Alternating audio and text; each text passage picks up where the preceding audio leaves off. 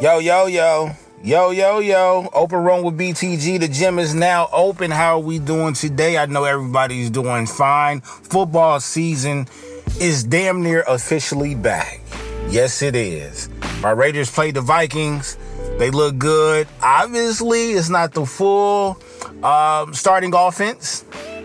In the starting defense, we got a couple of players missing. We got a couple of players not playing. Shout out to the car is parked right now. I ran into a security guard at a dispensary and they was like, man, we need a great backup quarterback. I'm not going to lie. I can't pronounce this guy's last name, but the guy that they have playing right now, he seemed pretty solid. But, you know, I get what he's saying. We should not have gave up Marcus Mariota, dog.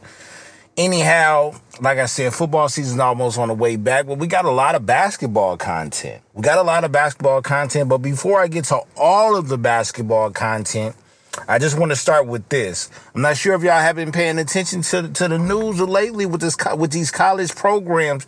SMU, the SMU basketball and football program, they're paying those players. Hear me this. This is groundbreaking right here, 12 Cal. They're paying them $36,000 a year.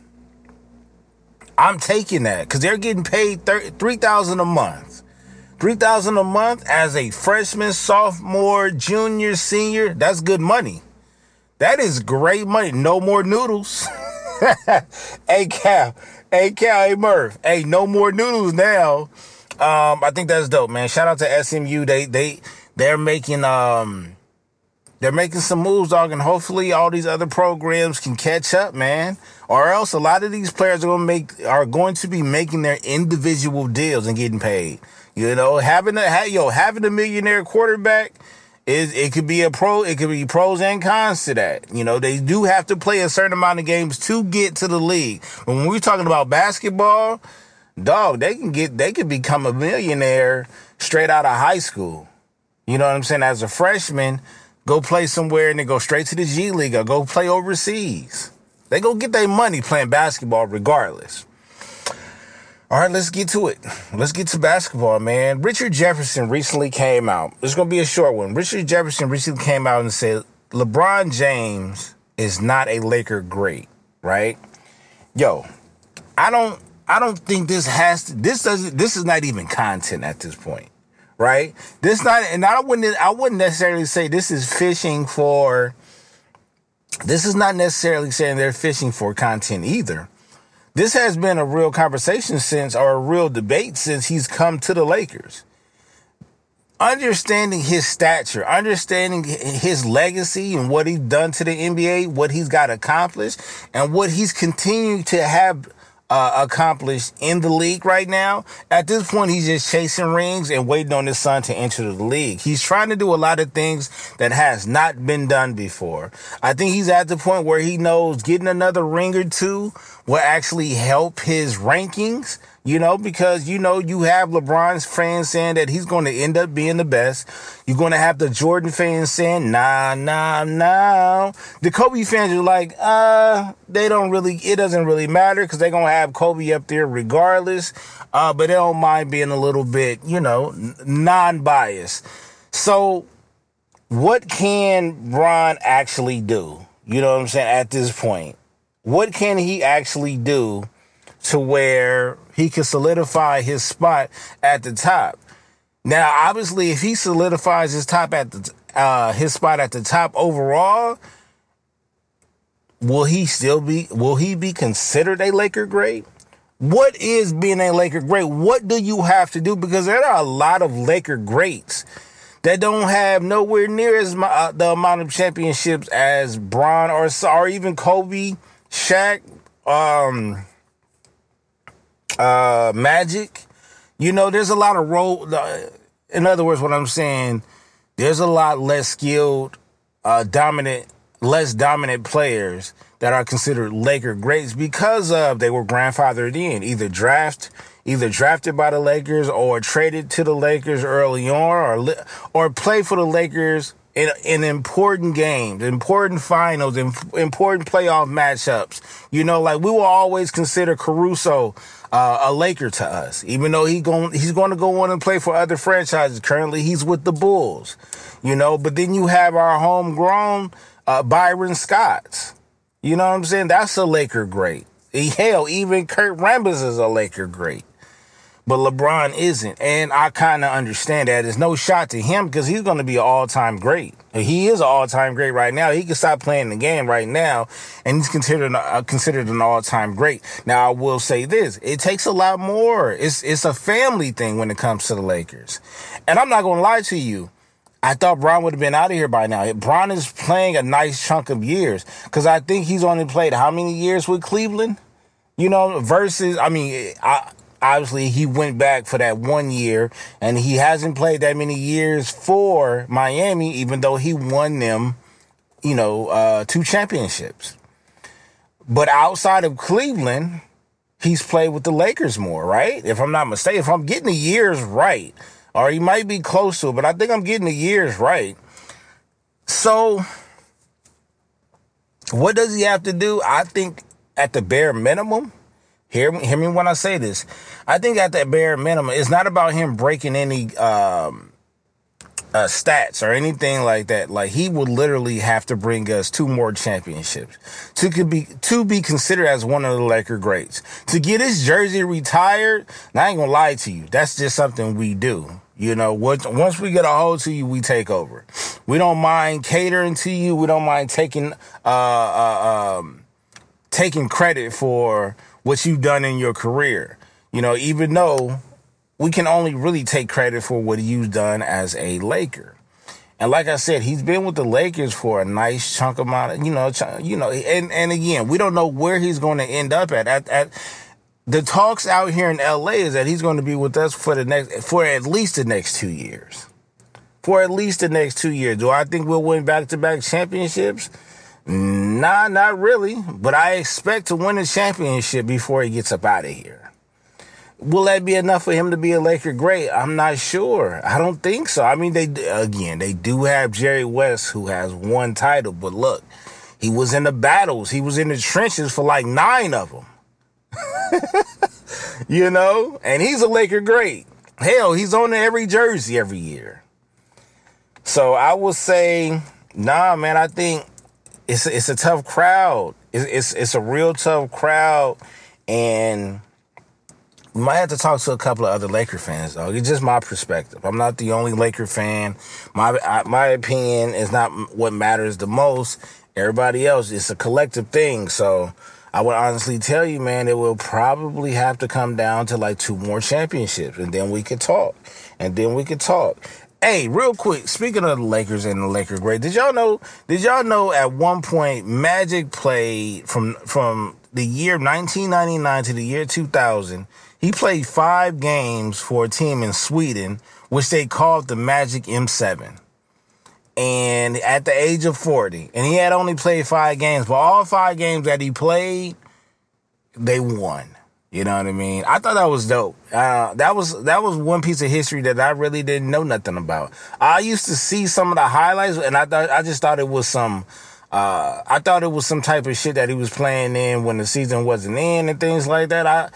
It threw me for a loop. But no, at the age of 40, and a cat that's turning 40 this year, obviously he's always stayed in much more shape than I have when it came to basketball. As right now, I don't think he can do it. But at that time, yeah, he's probably in shape. His 40 was probably more in shape than my 40 is going to be. But that's dope. That's dope to have on your resume, to have a team named after you in another country, and the games that you did play, you won all of them. All right, to shut it down, we're coming to our last open run game, but I got a doozy for y'all. I got something that y'all might like. All right. So again, I got this from off of the socials. You know what I'm saying? I be digging through Facebook, IG, and Twitter sometimes for certain topics, especially during what I consider the off season. No basketball and no football, my 2 main sports. So we got to come up with the creative topic. I came across one of these. You'll see a few of these, more than a few of these throughout the year, 12 Cal. And this is basically one of those change history type of joints. So here we go. We got 4 options for you to choose from, D Murph. Tell me which one you gonna pick. I've already chosen mine. And as a matter of fact, I'll rank it. So the first one is, remember, this is changing history. D Rose never gets injured. Now, here's the thing. They always use that one for D Rose because there's nothing else that you could really change. Like, I think he would have played his whole career in Chicago had he not got hurt, right? So I don't think it would have been one of those things where, now, will D Rose had ever won? Who knows? You know, Chicago was on the rise with him. You know, it was on them to build a team, a championship roster team, to help that man. But at the same time, the boogeyman was over there too. The boogeyman was in the East. Bron was in the East. So who's to say? Who's to say? I don't want to say completely no. I don't want to be disrespectful or that disrespectful. Shout out to my boy Hayes and his Bulls channel on YouTube. I don't want to be completely disrespectful to the Bulls. They were a solid team when Rose was at his prime. You know, obviously that would be considered his prime just before his injury. Then we got Bron plays in the 90s. That one right there, my friend, is very interesting, seeing that a lot of people don't like how Bron carries himself on the floor in this era. They consider the 2010s and, you know, and now up, the softish generation. You know, there's a lot more fouls being called, a lot of flopping, a lot of player load management, so to speak.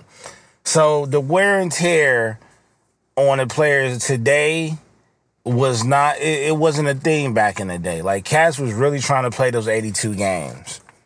Whether they was playing with injuries or not, they was really trying to play those 82 games. So, Bron playing in the 90s. The next one, KD stays in OKC. I'm honestly tell you, I'm not too fond of this one. Like, I don't really care if he stayed in OKC or not. Maybe, you know, his legacy when that took much of a hit, but at the same time, he balanced that hit out with winning championships in Golden State. You know what I'm saying? So I can honestly tell you, I'm not sure if that really matters to me if he stayed in OKC or not. I really don't care about him moving around at all. It doesn't bother me. I don't care where he goes, who he plays for. It's just a matter of him actually playing, you know, outside of injuries or whatever the case may be, as long as he plays, you know. But I guess staying with OKC, I guess if you stay with OKC and OKC was to go to Seattle, I would probably like that a little bit more. But him just staying in OKC off of GP, I'm not really moved by it. And then the last one I think y'all would like, MJ plays in the 2010s. So this is like MJ plays in the 2010s or Bron plays in the 90s. I'm going to say this. I'm going to rank it. So obviously the bottom two for me will be D Rose getting hurt. KD stays in OKC. If D Rose didn't get hurt, he would still probably want to be one of the top guards, top point guards. He'd probably be higher up in the rankings on that point guard list, maybe closing in on the top 10 or so. We just don't know. He was a freak of nature at the point guard position. But it was just an injury, right? He's still playing in the game. He's not explosive. His game has changed. You know, he's pulling up a little bit more. His shot got much better. But I don't really care about that one. Obviously, I don't want to see anybody hurt because one of my favorite point guards of all time career was short, and that was Penny Hardaway. So if anybody that I wouldn't want to see hurt, it would definitely be Penny and then D Rose. And then the whole KD, like I said, the whole KD to OKC thing, it doesn't really matter to me. Like, I'm okay with players moving around.